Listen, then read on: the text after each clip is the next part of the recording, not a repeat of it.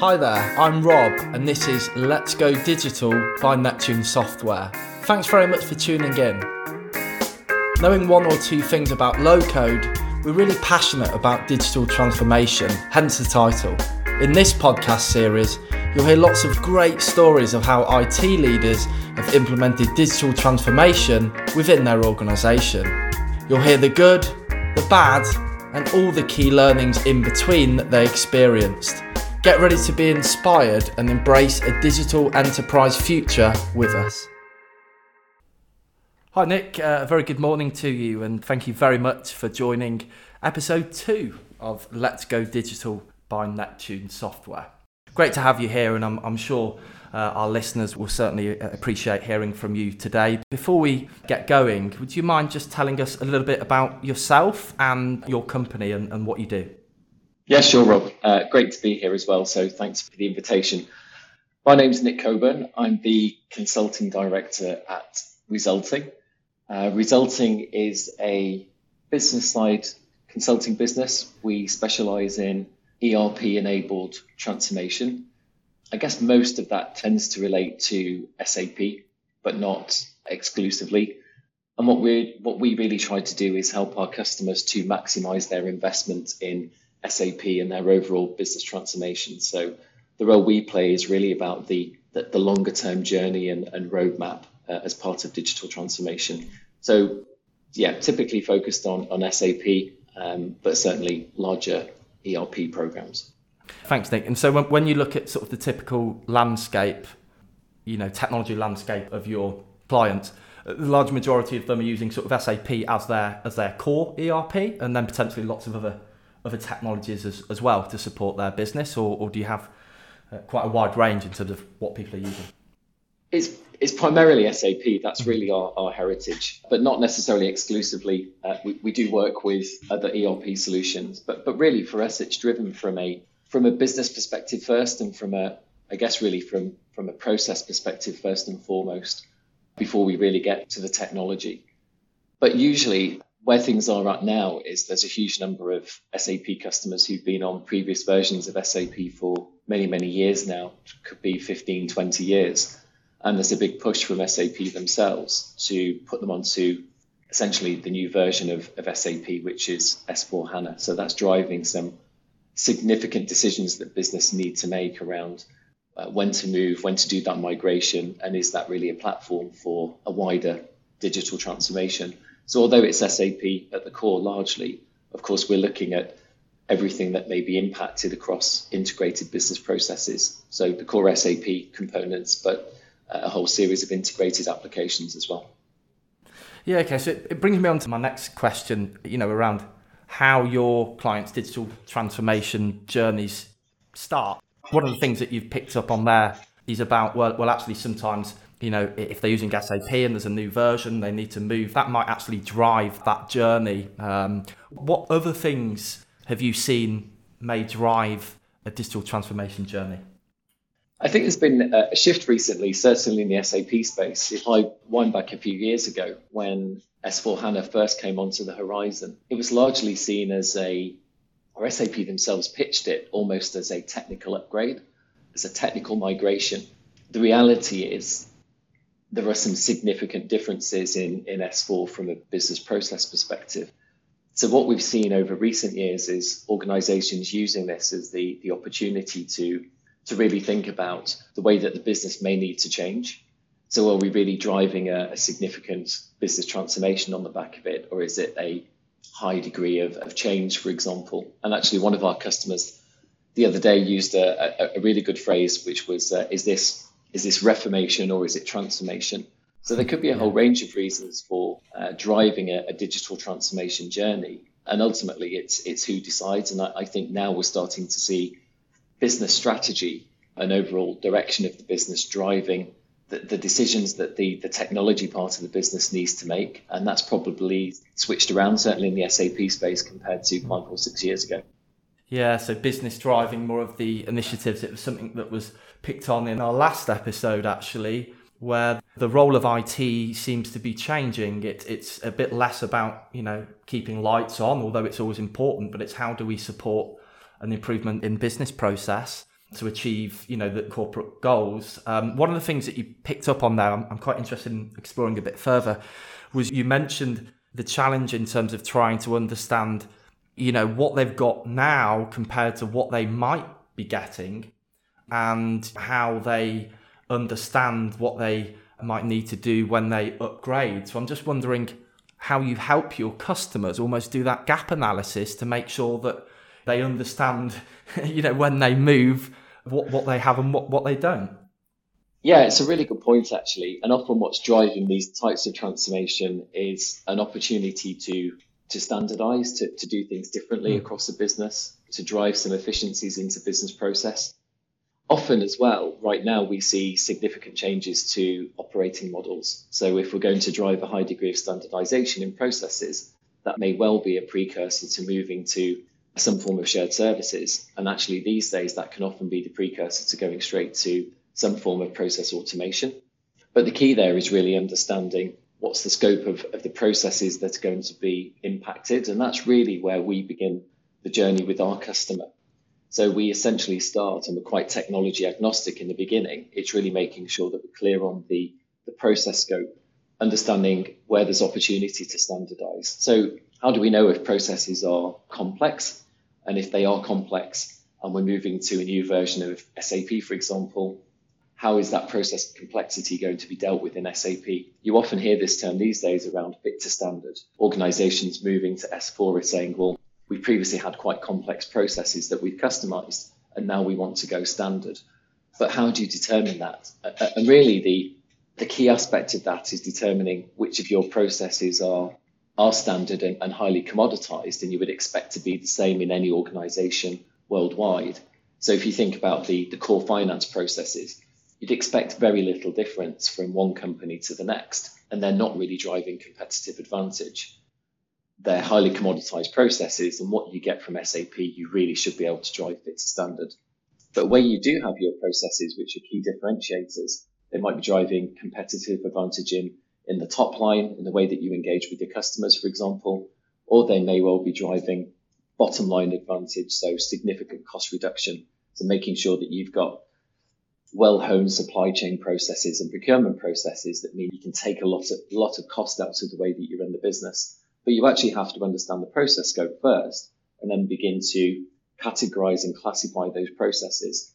And if you do that up front and you take that into the discovery phase of your digital transformation, you've built a solid foundation for the future. So that's really where we begin.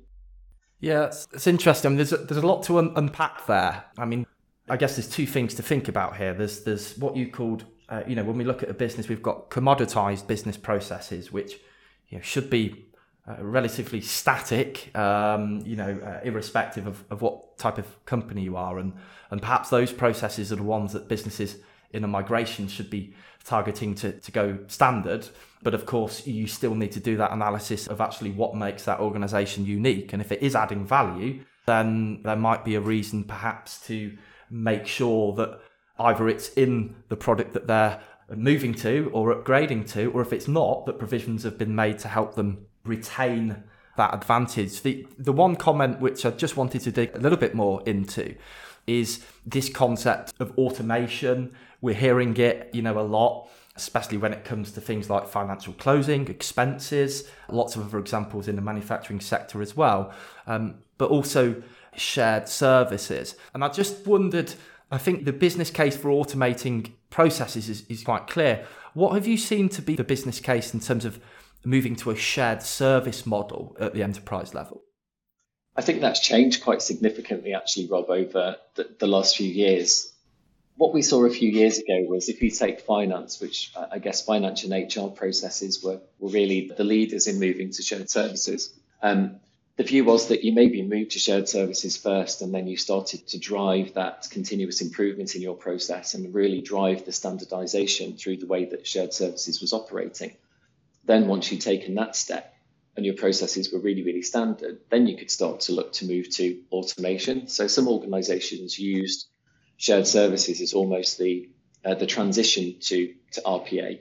What we're seeing right now is that many organizations are thinking about moving straight to some form of automation.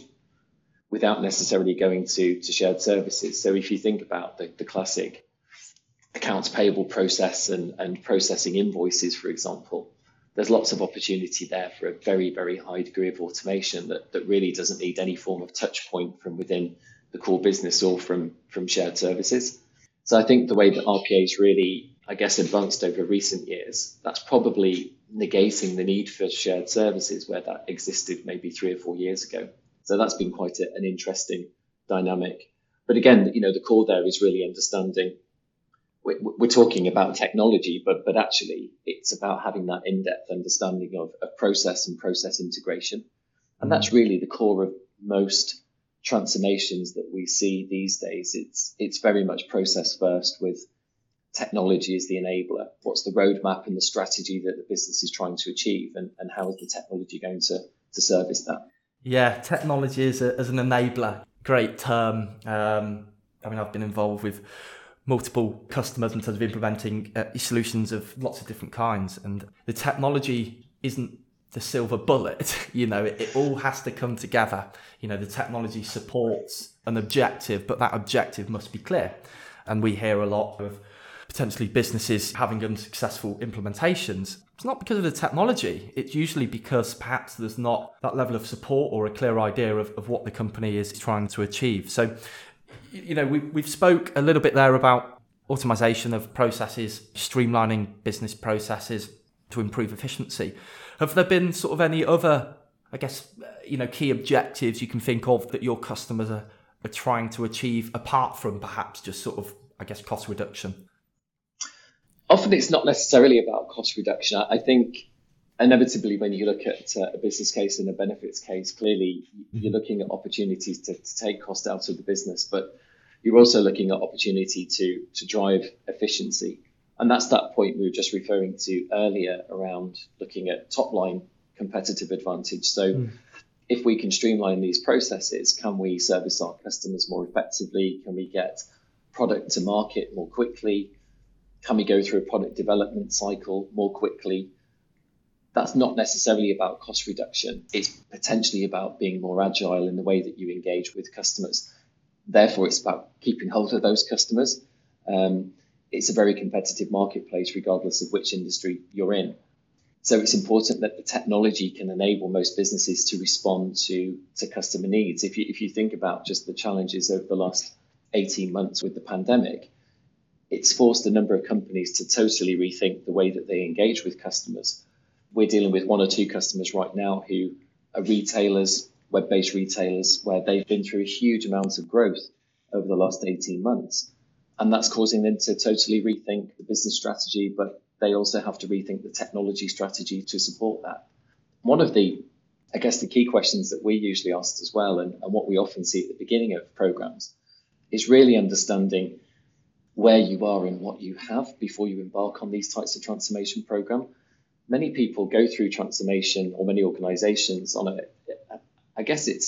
it should be a fairly infrequent basis, fortunately. It's almost a once in a career generation. So maybe every 10, 15 or 20 years, you'll be going through some significant transformation. But that means that there's a huge amount of information that's been gathered in the period that's gone before. So how do you know where you're really up to? So a lot of the work that we do is about preparing the roadmap, but really understanding where we're starting from. So do we really have a good handle on all of the applications that we have out there and how those applications are enabling business processes today? Are we really clear on where the integration points are and where the data is flowing through those applications? Because it's really important that we understand that before we go into actually the design phase for transformation and understand where the significant impact's going to be.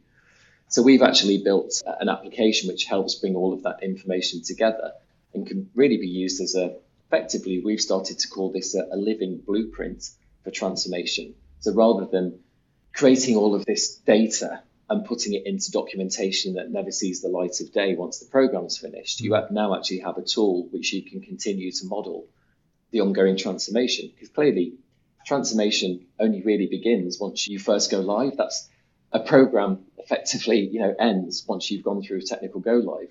But that's just the beginning of a transformation journey. And that's where the importance of the operating model and the approach to adoption really start to become hugely important.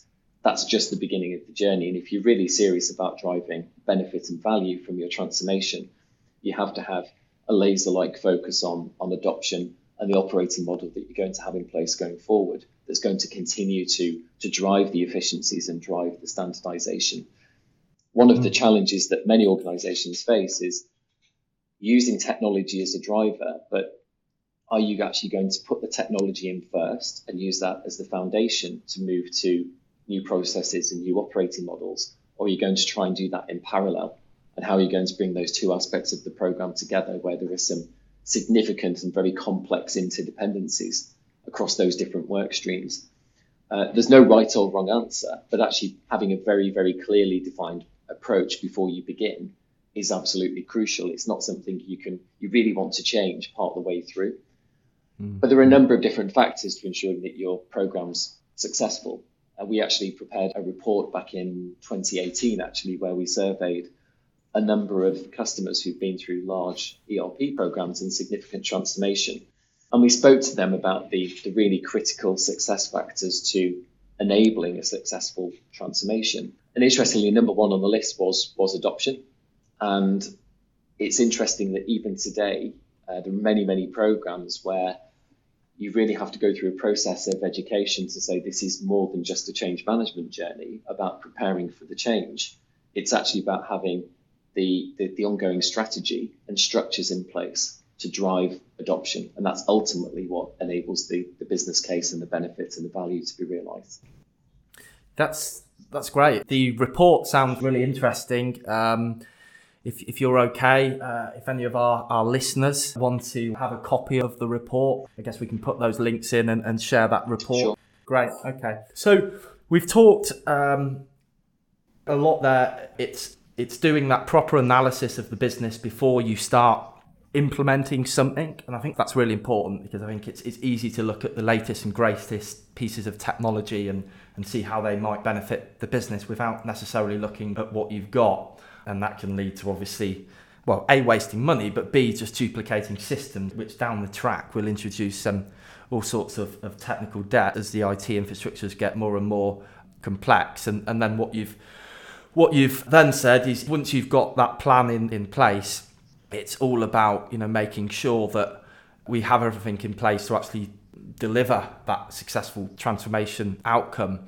And that really is all about having that clear business case in place that's communicated, I guess not just at the senior level, but also making sure that the people that understand the technology know why it's important to them and indeed the business. Are there any other sort of factors that you think deliver or play a key role in successful projects compared to perhaps projects that haven't gone so well? I think the business case is a really good one that you picked up on there, Rob. Yeah. You often see a huge focus on a business and benefits case in the very early days. And, sometimes those benefits and business cases don't really see the light of day beyond the executive leadership group. And I appreciate that you might not always want to share lots of detailed financial information. But I think certainly the benefits of a digital transformation program should be shared, should be cascaded throughout the organization. So everybody's absolutely clear on why are we doing this? Why does it matter to the organization? Why does it matter to my part of the business? What difference is it going to make ultimately for our customers and actually a whole collaborative network of suppliers and third parties that you might deal with? So I think it's really important that there's high visibility of the business case throughout the organization. Linked to that is really leadership. And again, I think many organizations do a great job in the early days of transformation programs of setting the program up for success, but there really needs to be strong follow through beyond the initial kickoff. There needs to be ongoing engagement from senior leadership to keep the momentum and ensure that the business continues to understand why it's so important and really sponsor the program throughout the life cycle of its journey. And if you're going to have a benefits case, you've got to measure success. Yeah, not just implement and then just leave it until the end.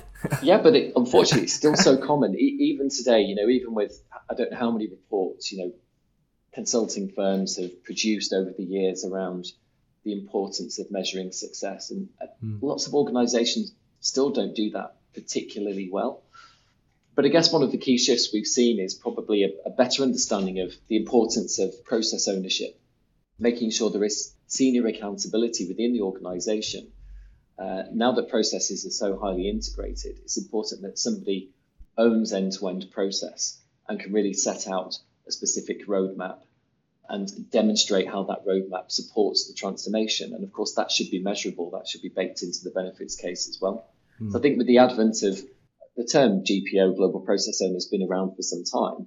I think now that many organizations are embracing that much more significantly.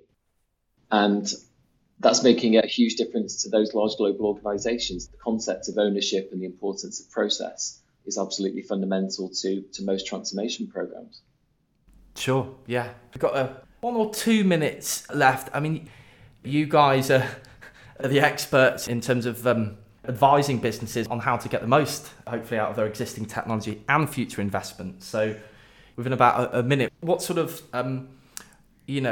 results and lessons have you learned following all of these digital transformation projects? Results is a good word. It's a key word for us. Our name's resulting. We pride ourselves on getting results for our customers. And it's really important as part of a transformation journey to be able to look back. That's why the business and benefits case is so important. And it needs to live through the program. It needs to be, there's no harm in refreshing it and making it, bringing it up to date, because a transformation program can last a long time, sometimes 3 to 5 years. And things change during that time frame. Business strategy may well change. Things will be different. So I don't think the business case should stand still. So it's really important that you do reflect back at the end of a program to really check and see that you've achieved the objectives and outcomes that you set at the beginning. But it's important that you make that measurable, as we said earlier, with the business and benefits case, and make sure that there's accountability. I think what's interesting now with most digital transformation programs is many organizations are a lot clearer on what this is going to bring. It isn't just about a technology swap out. Ultimately, as we described it, I guess at the beginning of this discussion, it may well be enabling a new operating model. It may well be enabling a move to a higher degree of automation. It might well be changing the way that you engage with your customers, delivering a better customer service and getting product to market more quickly. So those things should really be obvious, but they should also be set out in the early days of the program. And then ultimately you can look back and you can demonstrate that you've achieved results, because ultimately results is what it's all about. That makes perfect sense. And yeah, I guess the lessons learned is you make sure you've got a plan in place at the start, make sure you're proactively measuring it during implementation, and make sure you don't just put it in a black box at the end and never reflect again. So that's really important. Nick, it's been really great to speak to you today and to get the other side of things. Episode 1, we were speaking to a customer who implements their technologies. So to get your perspective as a consulting organisation that allows customers to achieve that, I hope it's been really useful for our listeners. We will, when we publish the podcast, put that link to the ERP report. And of course, if any of our listeners want to talk more to you, then we can pop your details up as well. But apart from that, Nick, just a really big thank you for attending the podcast. It's very much appreciated. Thanks, Rob. Thanks for having me. Thanks a lot. Thanks very much for listening to today's episode. Follow us on social media to see what we're up to. You can find us on Twitter, Instagram, and on YouTube as Neptune Software. We hope to keep inspiring you with new stories on bridging business and IT. See you next time.